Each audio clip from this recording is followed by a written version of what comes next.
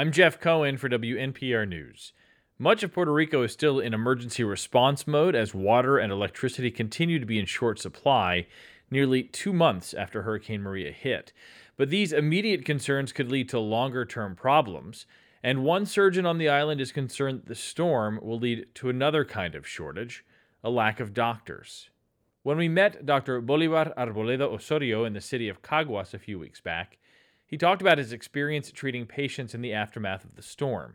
First came the trauma victims, then came the chronic and severe cases that were becoming emergencies as time dragged on and the lights stayed off.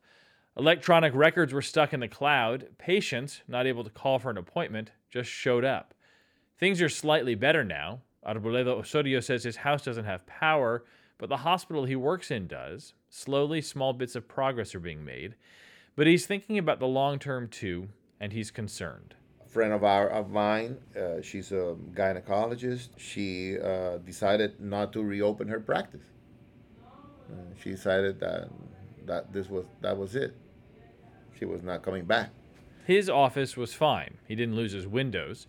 But others in the same building had their windows blown out during Maria. Some lost everything, their offices, so they are moving into some of their friends' offices to at least have some place to practice. Others that were looking into moving to the States decided that this is it, I'm gone. Arboleda Osorio fears that Maria will make an existing problem worse. Doctors have been leaving the island for years. For a number of reasons, including low federal reimbursements for procedures, physicians have long made less money in Puerto Rico than they could on the mainland. Over this past year, we had lost physicians at a rate 4 times bigger than the rate of emigration. People are moving, going somewhere else, not just because of the economy. It's because they don't feel safe. Not safe in the sense of physical safety, but they don't feel that the government will be able to provide for everybody's well-being. Making matters worse, the doctor says young surgeons are leaving too. Few will be around to take his place. We had only one program up to 4 or 5 years ago. And that training program graduated 5 general surgeons a year. Most of those go to do a subspecialty, and when they do, they usually stay in the States. The numbers are bad. His hospital needs 250 doctors, but it only has 200. Island-wide, there are only 200 surgeons to serve 3.5 million people. And he says most of those surgeons are around 60 years old. So he too faces a choice.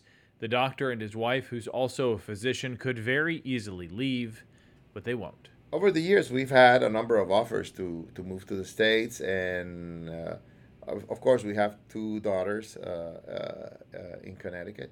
So it has been tempting. But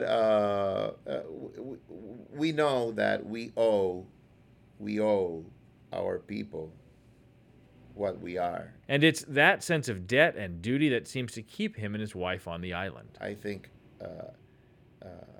God gave us that opportunity for a reason. And that reason to me is to give back whatever we can to the people who are near us.